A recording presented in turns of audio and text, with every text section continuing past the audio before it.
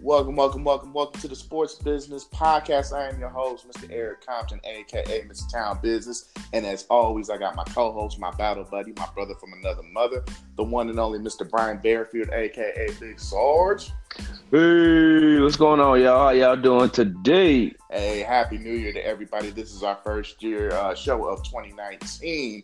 So, hopefully everybody was able to bring in the new year with the loved ones, the family, the friends, or the jump-offs or side chicks or whatever it is, the significant others. But hopefully y'all was able to bring that 2019 in with the bang. So, we definitely hope y'all have recovered, because today is January the 2nd, and, some of us had to go back to work. And I know I was all discombobulated my first day back to work today. But, yeah, BB, man, how you been, bro?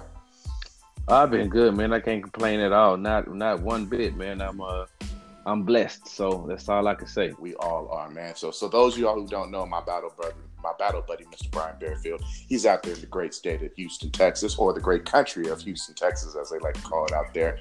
No, we call it the United States of Texas, bro. The United States of Texas, excuse me. As I was, the United States of Texas, and I am actually out here in Las Vegas. So you got two different dudes, two different Army veterans, two different sports columnists out here in two different regions that put together our brains and wits and whatnot, and we're having the podcast in two different locations on one show. So with that being said, man, I just want to kind of give a new, kind of throw our new listeners in, BB, and just let them know how the logistics of things go hand in hand, man. So, man, first thing we got to talk about, man, I know this is our first year, our first show, 2019. So I definitely want to give the listeners a couple of heaters and some hot takes that's been going on, because there's a lot, man, that we could talk about. But one thing I think that got everybody going crazy, man, was I think it was about 4 or 5 days ago on that subscription show of LeBron James, More Than Athlete, where he basically outright said that the championship game of where he was down 3-1 against the Golden State Warriors was his defining moment that made him become the greatest basketball player of all time. I to this day, BB, cannot watch any of those highlights of that series. Everybody knows me. I am a diehard Golden State Warrior. Kyrie Irving hit that game-winning three. Still, I feel a little bit of my soul sucked out of my body after that day. So I haven't been the same person after that day, man. So what was your thoughts on that, for him to be just to kind of outright say that he was the greatest basketball player of all time, man? So here's the thing, bro. You said that you can't watch that. I can't watch the Western Conference Finals from that year where because anybody who knows me knows that I'm a diehard Oklahoma City Thunder fan, and they lost a 3-1 lead themselves to the Golden State Warriors. Mm-hmm. So it's hard for me to go back in there. I think if I'm not mistaken, what was it, Game 5 or Game 6 when Clay went off against them? I think it was Game 5 where Clay went off for either 35 or 37 points or something like that. It just wasn't missing a shot at all, man. He was so hot. And so here's my thing when it comes to LeBron James. I have LeBron James down as my greatest of all time. I think he is the greatest of all time, just by what he's done, and how he's totally changed his position. 1, 2. How he changed the dynamics once he's on the floor. Like, you have to pay attention to him. You can't just pay attention to him with one person. You have to send multiple people at him, or he will. And even at his age right now, I think LeBron just turned 34. Yeah, he turned 34 on Sunday. Oh yeah, so even at age 34, with having 54 years worth of basketball on his body, it's one of those things where you cannot just discount him being on the floor and what he brings to the game. So that's why I have him as my greatest of all time. My problem is that you don't have to tell everybody, LeBron. You let other people talk about it. You don't fall into that trap and let and you start saying it. I never heard Kobe say it.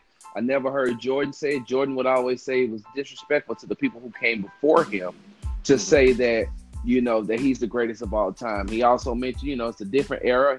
He paid homage to the people that paved the way from him. And LeBron does that too, but you can't come in and say that let people say LeBron, you don't say it. Plus, my thing is, LeBron, if you really want to break it down, that series, you did right. I'm not going to even lie to you. You did what it took to get your team to win by baiting in Draymond Green. You baited him into having that type of attitude, and you knew that he was on the brink of being suspended, which I blame Kiki Vandeweghe for that series too, because if he would have suspended Draymond Green when he was actually supposed to be suspended, which was the Western Conference Finals, when he kicked Sam Adams, then going into the finals, Draymond would have been well aware of him not getting into anything like that as far as a skirmish when it comes to LeBron James. Plus, he called LeBron James the B word, and LeBron James cried about that, and that bothered me, man. I'm saying to myself, come on, LeBron, you stepped over the man. That's why I couldn't give Kiki Vandeweghe and the rest of the league office any type of credit for doing anything, because LeBron initiated that by stepping over him, and he said words to LeBron, and LeBron went crying about him calling me this, that, and other. So I don't respect him on that aspect, man, or that end of it. Well, I mean, you're absolutely right. There's a lot of things that you brought up. If you want to really break down the scope of that series, I do know a couple of things. There was a gentleman by the name of Kyrie Irving that was dropping about 40 a game also, that was sitting there side by side with LeBron James, that technically won the championship for the Cavaliers after he hit that dagger three, and LeBron just happened to make the game-winning dunk. The game-winning block, actually, the game-saving block on Andre Iguodala for that Game 7. To kind of caveat off of what you said, you can, I understand where, I think it was over 52 years that the city of Cleveland hasn't won a city championship until the Cleveland Browns of the Jim Brown days. So I get it. He came home, he did what he was supposed to do. But like you said, BB, you can't, I don't think Michael Jordan's ever outright said, I'm the greatest basketball player of all time. I don't think Magic Johnson said it. You brought up Kobe Bryant, who I think to this day is the closest thing to Michael Jordan that I've ever seen play the game of basketball. Not saying that he was good as Michael Jordan, but I'm saying that his game reminded me the most of Michael Jordan. So with that being said, you've never heard any of these all-time greats who have paved the way for LeBron James outright just say that they are the greatest basketball player of all time. Like you said, I think, man, I don't know, bro, because I think you and I are a dying breed, because I think you and I are probably I think I'm going to be the last generation that could say I got to see LeBron James and Michael Jordan play. So these little young Thundercats that are running around here, doing the floss dance and playing Fortnite and whatnot, they're only going to be able to see the things that LeBron James did. And on the other hand, I got to see the great Michael Jordan play, and it's you're a little, you got a couple years up on the game ahead of me, man. It's hard to sit there and say that LeBron James is better than Michael Jordan, but the more and more I look at it, and the more and more I see what he brings to the game, and it's how much attention, like you said, is being drawn to LeBron James. It's so hard not to sit there and it's really, really hard to say that Jordan is better than LeBron. That's definitely something that'll be talked about for eternity until the next LeBron James or Michael Jordan comes coming along around the court. But like you said, BB, I'm to the point where I like LeBron James for all the philanthropy acts that he's doing with everything that he's doing off the court. But the things that he's doing basketball related is starting to annoy me. When I say it's starting to annoy me, it's just like, okay, LeBron, you got the show on HBO. You got the other show, More Than Athlete. You had the other show, Shut Up and Dribble. Like, you got all these media outlets, and it's just like, are you really in it to win with the Lakers, or are you just trying to build your brand at this point? So you got to ask yourself that question, because even when Jordan was at the Wizards, he was still trying to win games. It wasn't like he was just out there just hooping just to be hooping. And I just feel like right now, that's what LeBron James is doing. Is that because he's gone over to Hollywood, and it's almost like he's become this Hollywood thing. He's just more about building the brand as opposed to really trying to win rings. That's just what I see personally, and that's just my personal views on it.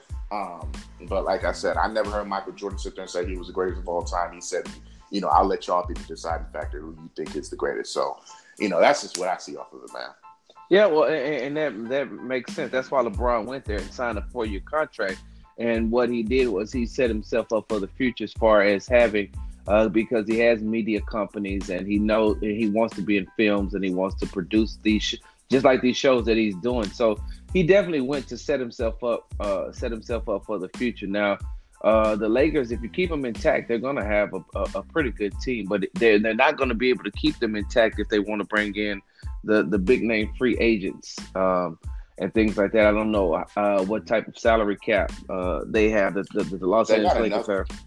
They got enough to sign, I believe, 2 max free agents, but from what I'm looking at, I don't see anybody really.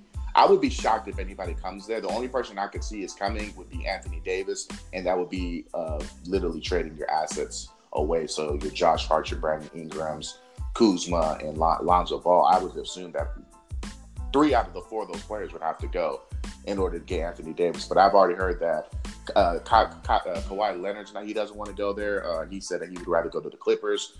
I could see Jimmy Butler really staying in Philly, if you ask me, BB. I think he likes it over there.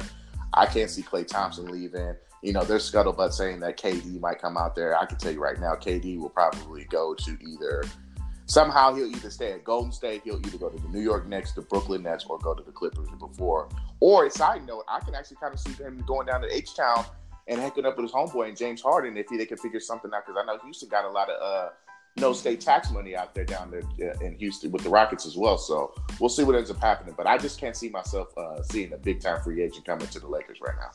And here's the thing, too, when it comes to LeBron James.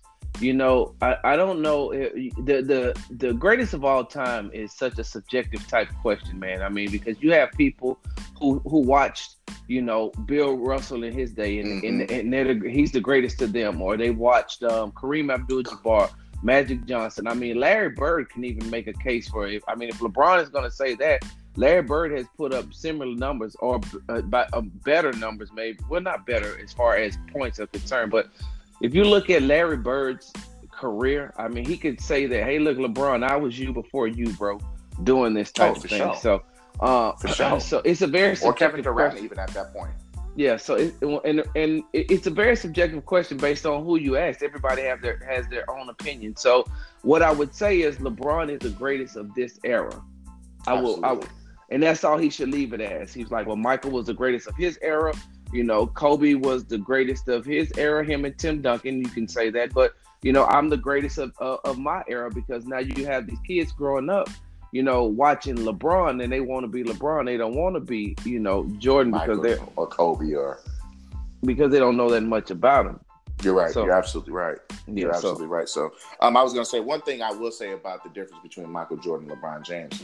Mike never had to go to another city to win a championship. Mike never had to sit there and make phone calls to get people to come to him to win championships. Mike stayed in Chicago his whole career and went with the growing pains and went through all the ups and downs in Chicago for him to get to the promised land. And it took Mike a long time to win that first championship. But a lot of people don't realize it was a minute before he won it. So that's one thing that I always look at Mike. And then also, the brother's 6-0 in the playoff in the finals with 6 finals MVPs. And I think LeBron is 3-6, if I'm not mistaken, if my memory recalls me. So, I always take that into consideration as well. And not to mention Mike never went to a game 7 too. So plus Mike. Go ahead. I'm sorry. And all those tangibles always kind of keep my mind, keep me in check of how great Michael Jordan was.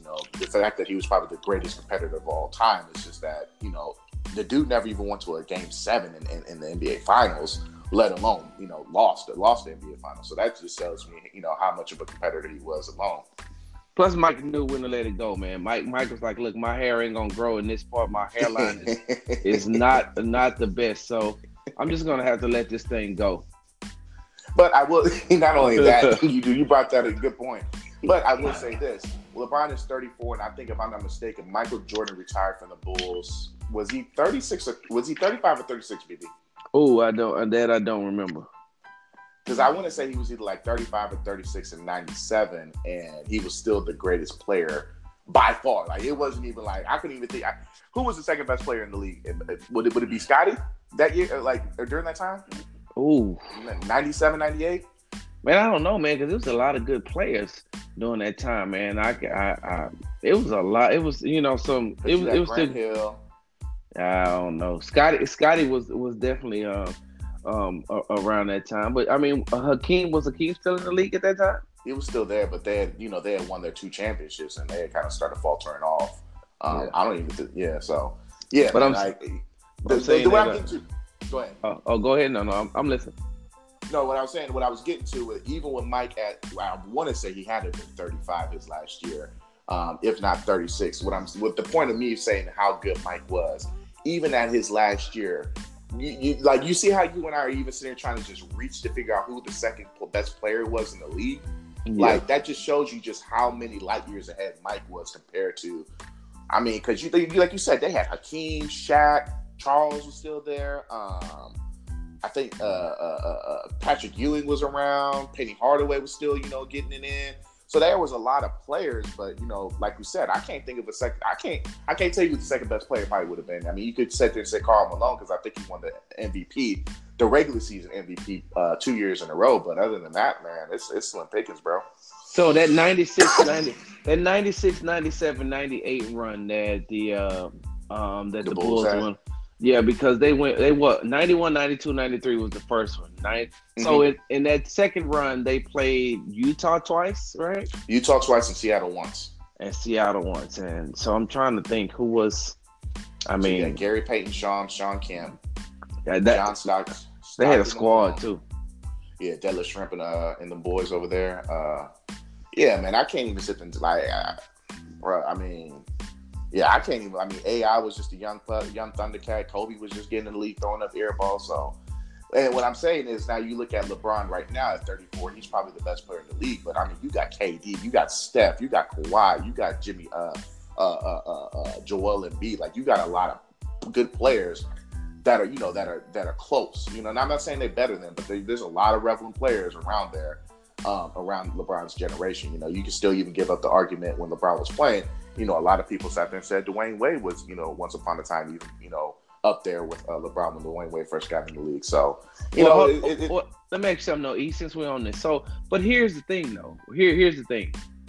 When we talk about that, though, we talk about, okay, so let's just say Kevin Durant, for example. Like, Kevin Durant is the second best player, in the league right now to LeBron James. But when I look at LeBron and his overall, I mean, LeBron is like less than 100 assists away from being in the top 10 as far as assists is concerned. And that's what makes him the greatest of all time for me.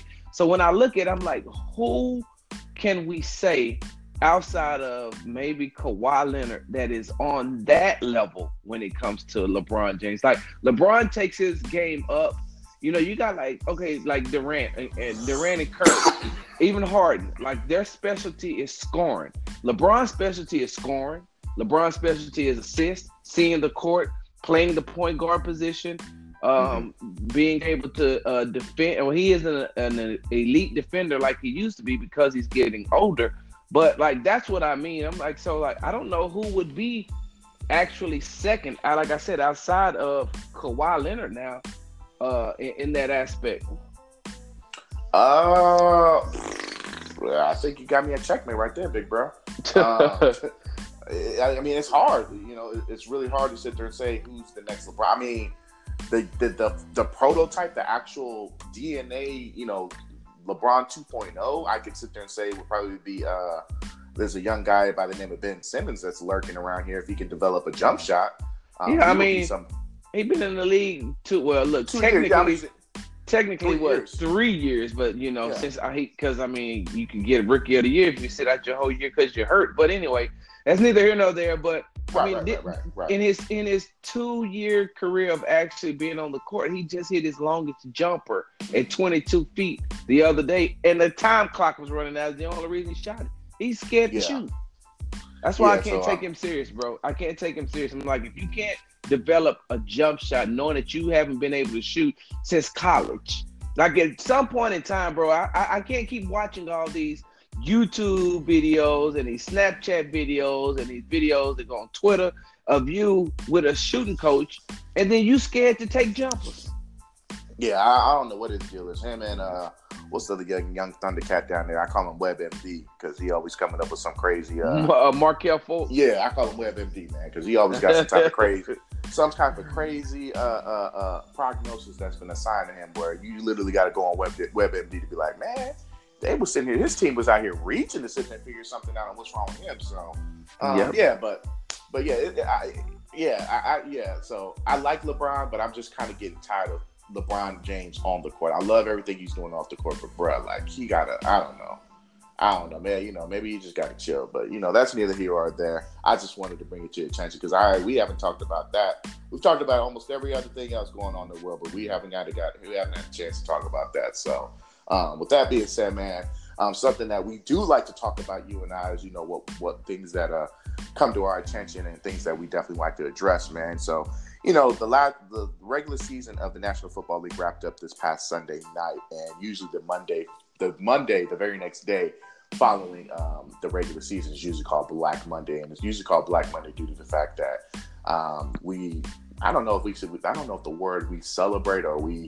we're full off the gluttony of seeing these NFL coaches get out of a job, but I mean at the flip side, I mean they're making millions of dollars as well. So I mean you can take that for however you want to see it as. But we saw I think it was like there's 8 head coaching changes in the league right now, and 2 of them were already vacated in the middle of the season, with Hugh Jackson getting fired out of the Cleveland Browns and Mike McCarthy out of the Green Bay Packers getting fired. But we also see Todd Bowles from the New York Jets get fired, Vance Joseph from the Denver Broncos get fired, and then my guy Steve Wilkes out of Arizona get fired, which to me, if I'm not mistaken, BB, I'm not a mathematician, but there's 32 teams in the NFL, right?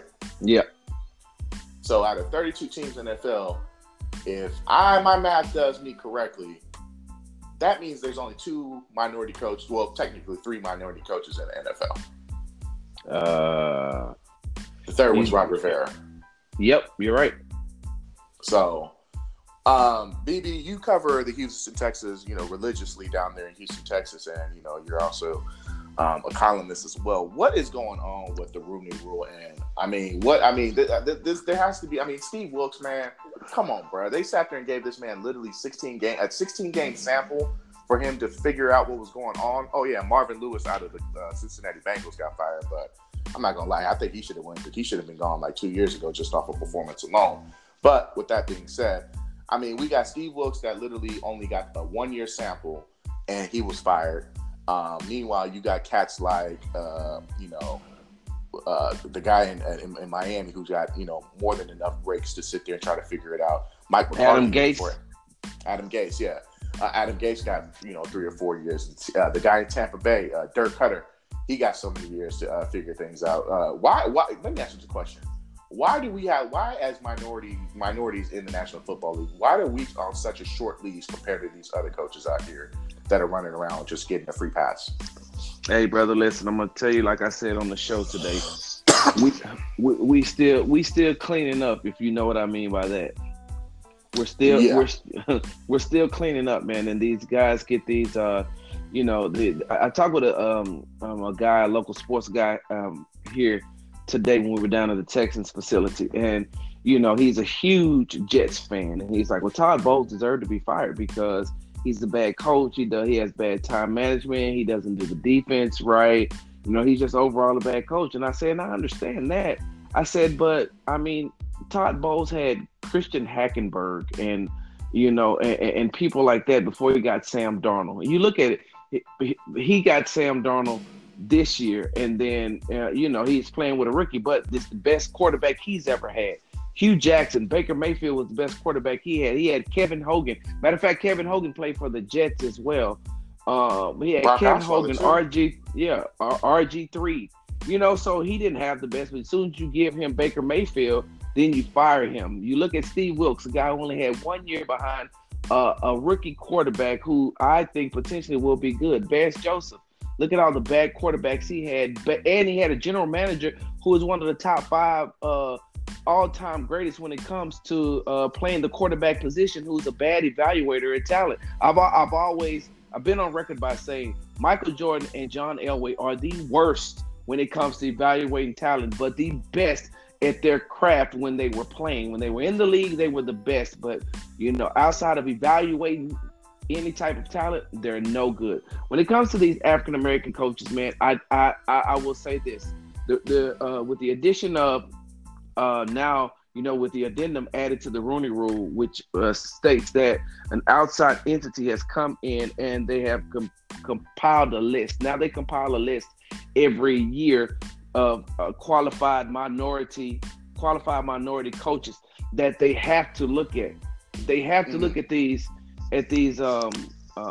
people as candidates and supposed to give them interviews. And here's the thing, that a lot of people don't take into consideration either. If you think that it's bad as far as the African American head coaches are concerned, what do you think it looks like as far as general managers are concerned? With Ozzie Newsome retiring this year, what is it? How many is left? Like 2, maybe? I don't even know if it's 2 because Reggie McKenzie from the Raiders got fired earlier this year as well. So I don't know how many minority GMs there are in the NFL. To be honest with you, BB. And speaking of that, like your team, which is the Oakland Raiders, they are the ones who keep pushing, pushing this rule to the brink of, pushing it to its limits. What African American did they interview before they got John Gruden? That's the whole. That was another scuttlebutt that took place when John Gruden got hired this year, BB. And I'm glad you actually brought that up. There was possibly, the Raiders may have been tampering with jumping the gun and just just giving John Gruden the position without even going through the whole proper channels of the interview process of utilizing the Rooney Rule and bringing in a minority as potentially interviewing for the head coach. There was no names that I know of that went public saying that, hey, Jim Caldwell is interviewing for the Raiders coaching position, or Lovie Smith. I'm just throwing names, African American coaches off the top of my head right now. Lovie Smith, he could be a potential coach for the Raiders or anybody like that. I didn't see any of that out there, and there was huge scuttlebutt that might have taken place, but I don't know what happened. It's one of those things where somebody starts talking about it and then they just go off the grid, if you know what I mean. And then y'all turn right back around. And when it comes to hiring general managers, you hire a guy. They didn't interview any African Americans for minorities. Let's just say that they didn't hire any minority. Look at or interview any minorities, and then you go out and you get a guy who once said that he would take Blake Bortles over Cam Newton. And this is the guy that you're bringing in to evaluate the talent, which really John Gruden just needed a yes man. Mike Mayock? Mike Mayock is your new general manager, bro. And what has he ever done, that will say, hey, man, you're going to be a great general manager? Well, yeah, and I think his scouting on Cam Newton was, this is a guy who's just going to be worried about trying to make millions of dollars. And I think he had Blake Bortles and Josh Locker. I think I'm saying his name right. Jake Locker out of the University of Washington ended up getting drafted by the Tennessee Titans. He said that those were the surefire picks. But in his defense, BB, and I'm not stalling him out or anything, everyone did have Jake Locker as well as Blake Bortles ahead of Cam Newton. Cam Newton just got hot at the right time, but everyone did have those two quarterbacks. Hindsight's always going to be 20/20, and I'm not giving Mike Mayock any. I'm not stalling him out or anything just because I don't know anything besides the fact that he's a draft analyst on the NFL Network. Other than that, I don't know what he's done before that or currently, but that's the only thing I knew him off of. So, that was the going trend, was that those two quarterbacks were ahead of Cam Newton because they thought that Cam Newton. And I think if you want to really get going between that as well, I think you can kind of also see why they would probably say something like that of a Cam Newton, who's a guy who ended up, who practically played with one arm as a quarterback this year. And yet we already know how that kind of goes as far as trying to see, these minority quarterbacks, they have to do everything, go to the moon and bring the cheese back to just prove their worth that they can't be a quarterback of an NFL team, man. But, I look at some of these possible coaching candidates that I saw. I saw one that said the Bucs are very serious about bringing Brian Kelly of Notre Dame out here. I haven't seen any minority coaches getting any nods. Again, I heard that Jim Caldwell might be interested in coaching again, but once again, we still see what's your boy's name down at the University of Houston that just got fired, that was out here stripping Ed Oliver out of that jacket, killing Major Applewhite. Major Applewhite, yeah. Yeah, I heard that he might be trying to get he might be getting interviews for coaching, getting coaching now down here in the NFL. So it's just really really interesting. And I don't know, I know one guy who I think is really good, who should be a head coach would be Edgar Bennett.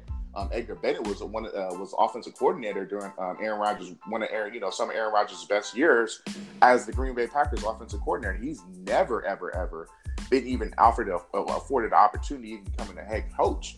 But Edgar Bennett's a guy who I believe would be a great head coach, and he just knows the game of football, but yet nobody calls him. So it's going to be interesting to see what ends up happening, man. But let me ask you this, BB. Are we going to have over or under 4 minority coaches next year in the NFL? Over. It'll be over 4. I mean, it's 2 now, right? It's 2. 3. Okay, so wait, you got... Ron Rivera. No. Is he black? He's a Mexican. Oh, you talking about minority? Yeah, that's the minorities. Oh yeah. Because I mean, yeah, it'll definitely be over. I'll say it'll be at least, if it's 3 now, it'll be at least 5. At least 5. There'll be 2 more that will be hired. Hugh Jackson may get that job in Cincinnati only because I think the owner just like having black coaches. That's the first thing. Second thing is that there'll be some other opportunities out there for some of these coaches. But I mean, yeah. To answer your question, I'll say it'll be over 5. I don't know, man. I'm gonna take the under, man, because I think Hugh Jackson he'll probably get the job at Cincinnati. Why he'll get it, I don't really know. It ain't really like they setting him up for success down there. But that's been Hugh Jackson's MO. But he was offensive coordinator for Marvin Lewis, and they did pretty good while he was there before he went to Cleveland. So, I mean, we'll see. But I really can't see anybody else getting a nod, BB. What you gonna say? You think Jim Caldwell will come off the streets and get a coaching job? Vance Joseph? Jim Caldwell should, man. I mean, 2-time Super Bowl champion, 62-50 over his career, man, and he did good at Detroit. Yeah, he did. He didn't do bad at as a head coach. So, I mean, but you also got to think about it like this, man. Eric Bieniemy, out of the offensive coordinator of Kansas City, is going to get a job, bro. He's going to get a job. What about that other dude down there at Dallas who's like kind of like the co-defensive? He's like Chris Richards. Yeah. I think that Jerry is going to pay him whatever amount of money he wants to stay. Gotcha. He knows that he's too good. He's too good an asset. Yeah, and probably groom him to become the next coach if Dallas probably loses this weekend. Yeah, man, it's just I just wanted to definitely touch upon you about that because I think that's another subject that we haven't been able to really talk about this past couple of days with the holidays and whatnot. So it's never fun to see coaches get fired, but it's never really. I'm not gonna lie. Marvin Lewis should have been gone like 2 years ago. So I completely understand Marvin Lewis, but like you said, Todd Bowles. I mean, these cats that had the rookie quarterback for 1 year, man, I just don't understand that. 2 years, I get it, but I just can't understand what the trajectory is. But if you had to sit there and see right now, BB, what is the best coaching vacancy? If you was like, man, I'd want to go there and coach that team, who would it be right now? Out of all of them, because I'm gonna be honest with you. Some of these guys, there's a majority of these teams. I'm like, I don't even know if I want the job, bro. Yeah, I definitely would want the Jets job. I would not want the Cardinals job. I would not want Dolphins. I would not want Green Bay. Cleveland. You would take Cleveland? I mean, you think about it. You got a studded quarterback. You got a studded running back. You got a studded wide receiver. You got a stud you got a stud that plays defensive back. Doesn't Denzel Ward play for them, if I'm not mistaken? Yeah, Denzel Ward had a nice season too. Yeah, and you got Myles Garrett. Then you got the other 2 defensive linemen that are doing pretty good. I mean, you got a studded tight end in Njoku. So Cleveland is the best job out there right now. And they almost made the playoffs this year, believe it or not, with all the turmoil they had too. Kind of think of it. The one thing you got to worry about with Cleveland is, has the culture changed? I mean, I've seen that they did win 7 games this year, but I mean, last time I think that they won this large amount of games, they came back and lost. Like, I mean, they went downhill the next 3 years. But you have a quarterback in number 6 is what I like to call him, because I don't like his on the field antics when it comes to Hugh Jackson. Neither do I. if he can get himself together if he can get himself together, then you're potentially looking at a team that that's going to be competitive. I think that the Ravens are going to have that division on lock for a minute, and Pittsburgh is in disarray. Cincinnati, they're never going to flourish, and so not at all. You're looking at a Cleveland team, man, with all that, with all of that potential that they have coming in, that can give Baltimore a run for their money. Yeah, for sure. I think so as well. I think out of all the coaching vacancies, I definitely think that Cleveland is the most eye appealing one, the sexy one, I guess you could say. I would like if you could get maybe wide receivers out at Arizona, I would like that too, with Josh Rosen and Christian Kirk. But the fact that Larry Fitzgerald is older, I don't see anybody else there. Oh, and I'm sorry, and what's the running back's name? David Johnson. Johnson. So you got David Johnson, Christian Kirk, because Christian Kirk is going to be he's a baller. He's a baller. Slot receiver that's going to flourish under the right coach. You just got to make sure you get the right offensive coach in there. Mm-hmm. Yeah, so we'll end up seeing. We still got playoff football coming out this weekend. We'll definitely touch up on that later on this weekend, early this weekend. But kind of bring up something, man, that I think that's coming up is. I named this one individual earlier in the show. I heard that the Tampa Bay Buccaneers are willing to give Brian Kelly $10 million a year to become their head coach. That's something that's out there. What are your thoughts of Alabama against Clemson for the fourth year in a row, third time for a championship? So here's my thing. If I had to take it on this year alone, based off everything, they are the two best teams in college football this year. What I'm tired of doing is seeing these teams play each other, man. It's going to get to a point to where you're going to have people saying, man, look, we don't want to see this again. As a matter of fact, man, I don't know if you read the report, but the ticket sales have dropped tremendously for the college football for the national championship game. And I can answer that question. Location, right? Location. Oh yeah, yeah. Mm-hmm. I'll let you finish, and I can definitely answer that part because that's all me all over the place. But go ahead. Yeah, and that's what I was gonna say. I was just gonna say that with that, I'm tired of seeing them. That's why I'm a huge advocate for there being 8 teams. And if you look at the top 8 teams this year, am I saying that any of those teams can beat Alabama? I don't know. Am I saying that any of those teams can beat Clemson on any given Saturday? It could happen, and you never know. Now you cut down the preparation time for Nick Saban to be able to prepare for some like these teams that they have to play. You gave him 2 weeks to prepare for Oklahoma. Same thing with Dabo Swinney. So if you cut those down, you cut that time frame down. Yeah, you cut that down and make them play the next week. Tua's not healthy. They got 2 weeks for Tua to get healthy. Now you're playing with Jalen Hurts, and you never know what type of game plan. You put Urban Meyer in there. You put John Harbaugh. They may be able to switch something up, man, and they have the teams to be able to do it. They just lost during the time, during the season. So I would say that. I mean, because the NCAA, if they have anything to say with it, man, you can go to and ask. You'd be like, Alexa, in 2024, name me one team in college football that's going to be in the in the college football playoffs. They're gonna say Alabama Crimson Tide, Roll Tide. They're just gonna be there forever, bro. So you just gotta find ways to be able to, and to make it more interesting, man. I mean, you don't know what a healthy UCF team could do. You don't know what a healthy, not a healthy, but a Ohio State team with the potential number 1 quarterback in the draft in Haskins coming out. So. But yeah, man. So that's just my thought on it, my viewpoint. Oh, you're absolutely right. And then let me ask you this question: was Notre Dame a top 8 team this year, man? No. Nah, I sat there and I've been busting Notre Dame all over the head all year long, and I kept saying that they are not a top 8 team, they are not a top 4 team. And once again, they got blasted out of the waters. Like, when are we gonna stop? When are we gonna stop giving Notre Dame the benefit of the doubt? I don't care if they run the table if they lose one game. They do not deserve to be in the New Year's Six game.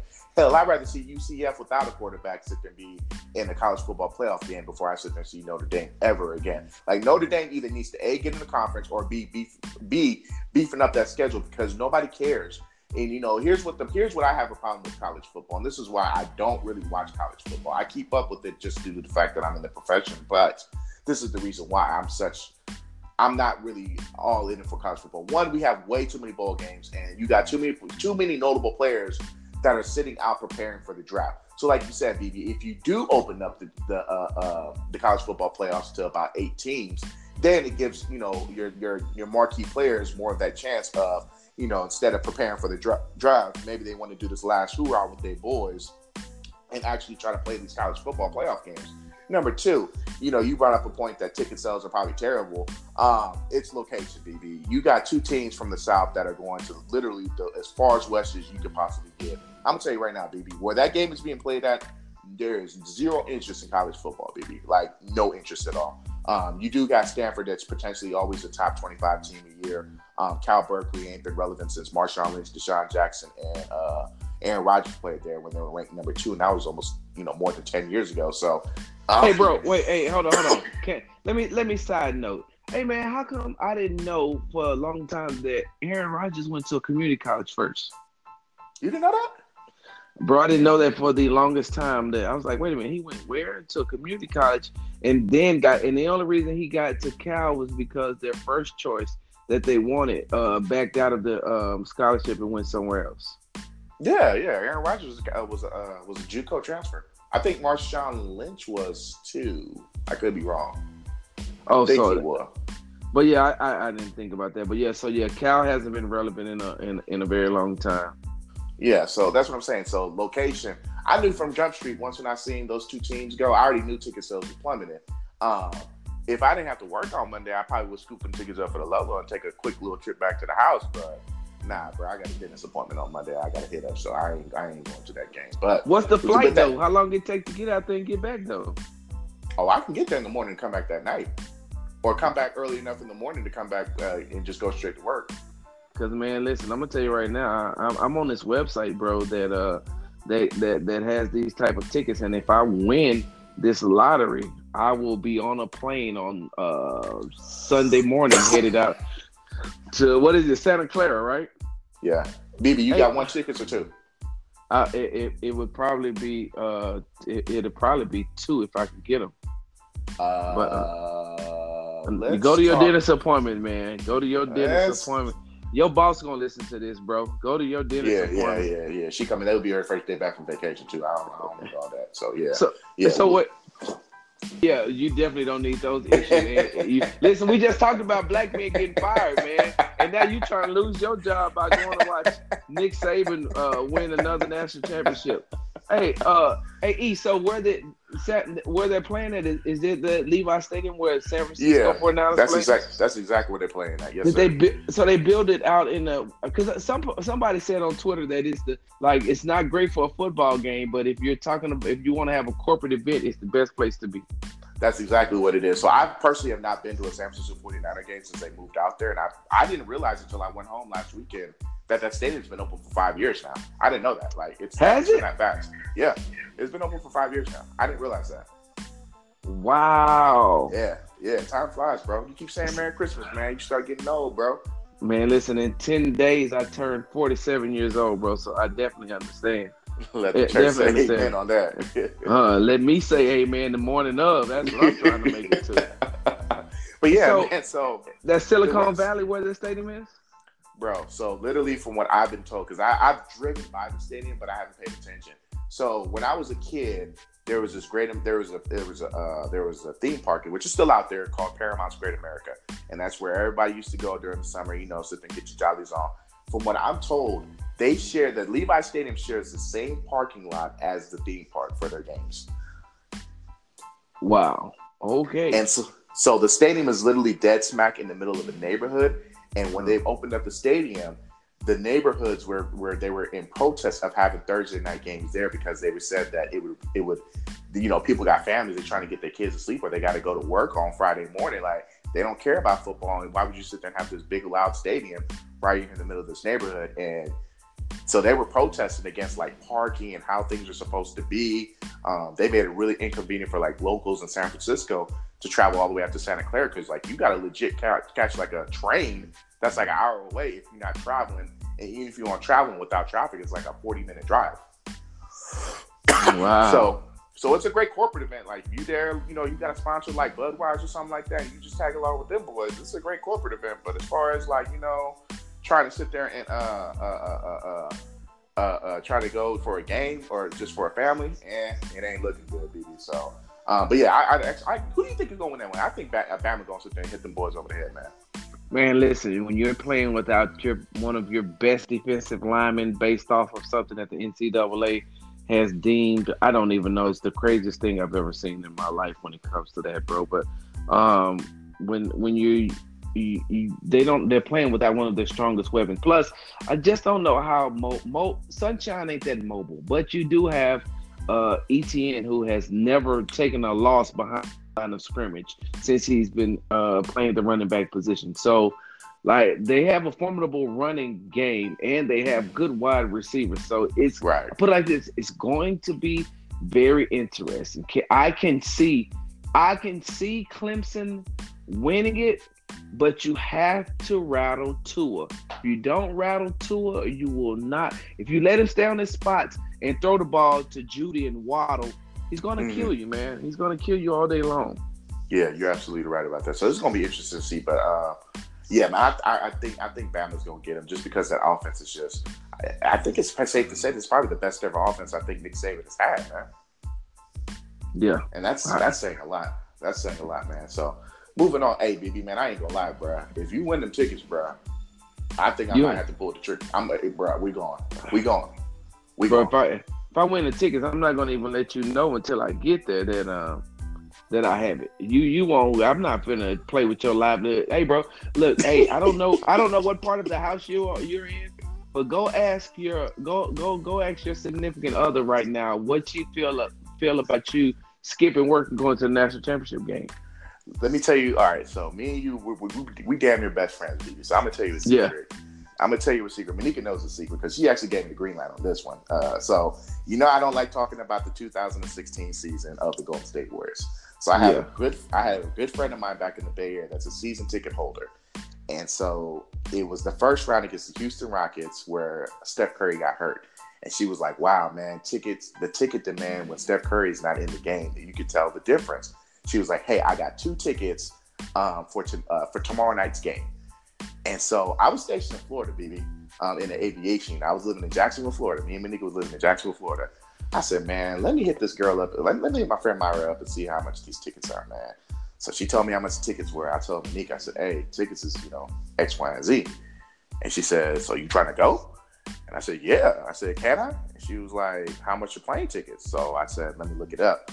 So when I told her, how much I was able to get everything, the travel package, including the 2 tickets, I said, this is what it is. She was like, all right, so you not going to go to work tomorrow? I was like, nah. She was like, okay then. So never say never with the queen, bro.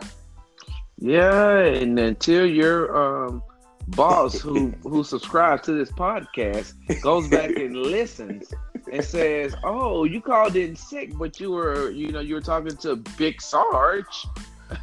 About going I might chirp a little something in her ear tomorrow. Let her know. So, Yvette, if you're listening, we love you. I hope you had a great 2 weeks off. But the kid might not be in Monday. So anywho's BB, keep me posted, bro. Because if you do, I might bring a gift in hand, aka maybe some retro 11s. Man, listen, if I do, then I can't afford to be giving you money in hand. I'll be like, you got a payment plan or something? Can I cash out some food stamps? Nah, bro. Nah. Don't worry. Don't even worry about it. Man. Anyways, moving on, man. We got to definitely talk about this last subject before we get up on out of here, man. And we're just going to scrub it over real quick, man. What's going on with Antonio Brown and the Pittsburgh Steelers? Man, they looking bad, bro. It's Mike Tomlin, bro. It's Mike Tomlin allowing the team to do whatever they want to do and giving full autonomy to a quarterback who needs to retire. Yeah, man. Let me ask you this: do you think Omar Epps has looked at his team and told him they got the juice now? You know what I mean? Hey, look, cause one of the ownership is gonna come in a minute and say, look, I know that we only had 3 coaches since the 1960s, but we're about to have a 4th one because you've totally lost control. And it isn't so much the fact that they don't have talent, but they just like he's lost complete control of being able to keep them in line, bro. Go ahead. The inmates are running the asylum, bro. For real. This reminds me of when you got a company. So I know you was on a line unit. I know for a fact that you sat there and seen that, like, Alpha Company. You just looking at it like, bruh, every weekend they sitting there getting called, a recall formation on Saturday at 3:00 because somebody sat there and jacked up or did something wrong. And you just looking at it like, bruh, what is going on with them boys over there? Because they too talented, they too disciplined, they got too good enough soldiers. But what is going on? And you start looking at the commander, the first sergeant, the battalion commander, battalion sergeant major, like, oh, them jokers is ate up. And it trickles down and it's just a trickle down effect. And like you said, I just think that I like to call Mike Tomlin Omar Epps, but I think it's just all on him, man. He just ain't got a grip of the team, man. At all, bro. And I will just say this, man. It's going to, it's funny because you're depending on players like Juju Smith-Schuster and James Conner. And it's funny that people are making Juju like this. Oh man, we can let Antonio go because we got Juju and Juju gonna do this and Juju gonna do that. Well, somebody needs to ask Juju when Le'Veon Bell was there, who was the second leading wide receiver, and Juju was there as well. Mm-hmm. I mean, Juju's getting all this running his hype because Le'Veon isn't there. If Le'Veon was there, we'll still be talking about, does Juju have the potential to be this, that, and the other? You're absolutely right. Not to mention, Antonio Brown still had over 100 catches, and I think he had 15 touchdowns. And 15 touchdowns. Yeah, and then I don't know how many. I know he had over 1,000 yards receiving this year as well. So I mean, you got to think of, AB was covered, doubled and maybe triple covered a lot, and Juju Smith-Schuster just kind of could reap the benefits off of it. So I want to just end this segment real quick off this, BB. If you're Mike Malloy, whatever, what's this new GM of the Raiders, man? What's his name? Mike Malloy? Mike Mayock. Mac Mayock. If you're Mike Mayock, do you call the Steelers up and see if they wanted to sit there and take one of these 3 first-round draft picks for AB? Listen, if I'm Mike Tomlin, I'm saying to myself, oh, so you want to act a fool, AB? I'm gonna send you to oblivion and send him to the Raiders. I send him there. I would send him there for one of the first round draft picks, right? I don't see why not. Yeah, that's what I'm saying. You might as well. Right. So I thought about that today, and I said, I don't see. I would be okay if the Raiders were to give up one of those, because only one of them is a top 10 pick, and the other ones are going to be in the 20s, late first rounders, because the Bears and the Cowboys made it to the playoffs, so they're going to be late first rounders anyway. So I would try to give up one of those draft picks and try to get Antonio Brown and maybe like a 6th or 7th round draft pick to go with that first rounder. Yep, exactly. So exactly. And if that happens, just make sure that I get my credit too. Hey man, listen, I think that I got a lot of credit like I'm talking about good credit too from 2018. Yeah, you do, man. So, you do. Hey, with that being said, man, it's time for our big dummy of the day. So usually at the end of the show, we like to give a big dummy of the award out to anybody out there in society. So BB, I'm going to let you have the floor. The floor is yours, my friend.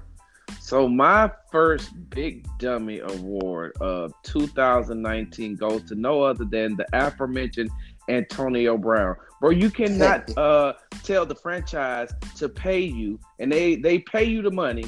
They allow you to twerk.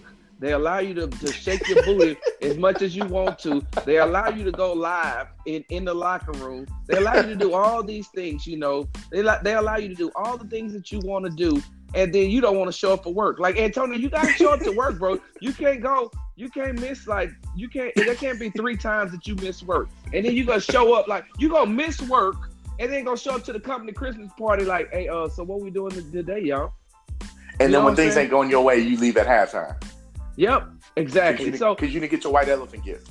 exactly. So you can't just sit there and not show up to work, no matter what Ben says about you, no matter how many times you and Ben get into it. They're paying you to work, bro. So you have to show up to work, and showing up to work means coming to practice too. You can't. You're pulling the Le'Veon Bell. When Le'Veon Bell said, you remember last year before they played the Jaguars in the playoffs, Le'Veon showed up at the end of the walkthrough, like, what's going on? What y'all doing? Like what we doing right here? Like we're practicing, dude. That's what we're doing. The same where you were supposed to be. Do you even know the plays? And then they ended up losing, which started the end of the beginning of their demise. So Antonio Brown, all I'm gonna say is this: instead of trying to go around here and beat up journalists, you remember, that story where that was at the beginning of the year. Yes. So instead of trying to beat up journalists and getting all upset and mad because you're not being targeted as much from Ben Roethlisberger, you mad because Ben Roethlisberger got a new boo. Just go ahead and do your job, bro, or like you say, get sent to oblivion. Yeah, man. I think I got to thinking who I want to get my Big Dummy Award. I was between him and the LeBron James situation. I got to give it to Antonio Brown because you brought up a whole slew of things that I completely forgot. Dude out here was twerking on stage. He was even on Dancing with the Stars, as a matter of fact. So you're doing everything else with X, Y, and Z, but sitting there, like you said, showing up to work and doing what you're supposed to be doing. Like you said, you out here Snapchatting it up, got the selfie stick in the locker room, sitting there in the middle of a coach's briefing, talking about what they need to do, getting ready for New England the next week, and you out here Snapchatting it up with your fans, man. So, AB, man, I hope this is a reality check for you, man, and I hope that, like you said, I hope Omar Epps does send you to oblivion, whether that's, man, what's one of the, I mean, it don't get no worse. San Francisco? I don't want him to go to San Francisco. I really don't, because I think he's gonna ball out there. I can see him liking it out there in San Francisco. Yeah. I can see him liking it out there. He need to go to the Raiders, who ain't got no home next year. So, like you said, just plot something on the map, and you just gonna drop him in Siberia, bro. Oh, could you imagine Goodwin and Antonio Brown together with Jimmy G? Whoa. Or Nick Mullins. Wait, hey, hold on. But they and I didn't mean to stop your Big Dummy Award, but don't they have and now they have like a good tight end as well, correct? Kittle, yeah. Kittle has the NFL record for most receiving yards for as a tight end. Yeah, so like he balling too. So hey, man, look, Shanahan might be putting something together. He might be if he can get Jimmy G to stay on the field. And out the DMs. Yeah, and exactly sliding them out the DMs with them industry folk. But yeah, man, that's got to be my Big Dummy Award. And, we're gonna end it with that. But tell them what they can find you at, BB. Hey, listen, you can find me every day at www.bigstarsportswithaz@the end.com. All my social media is on there, and you can listen to me live through that through the website as 3 to 5 p.m. Central Standard Time every day. Monday through Friday on Sports Talk with Big Sarge on the legendary KYOK and the all-new 92.3 FM. And once again, my name is Eric Compton, a.k.a. Mr. Compton. You can find me on Instagram at Money Compton. And breaking news, I actually am on Twitter now. So you can find me at Eric T. Compton on Twitter. You can find me on Facebook at Eric Compton as well. Email the show, sportsbusiness, that's SPORTZBIZNESS. You can actually find me on the legendary KYOK every Thursday, 3:30 Central Standard Time on the legendary KYOK, where I have my own 30-minute segment with the legendary Big Star Sports Radio as well out there at the legendary KYOK in Houston, Texas as well. Without that being said, more than likely, if prayers go up and everything does work in our favor, we might be at the national championship game. Other than that, we out. We out. All right.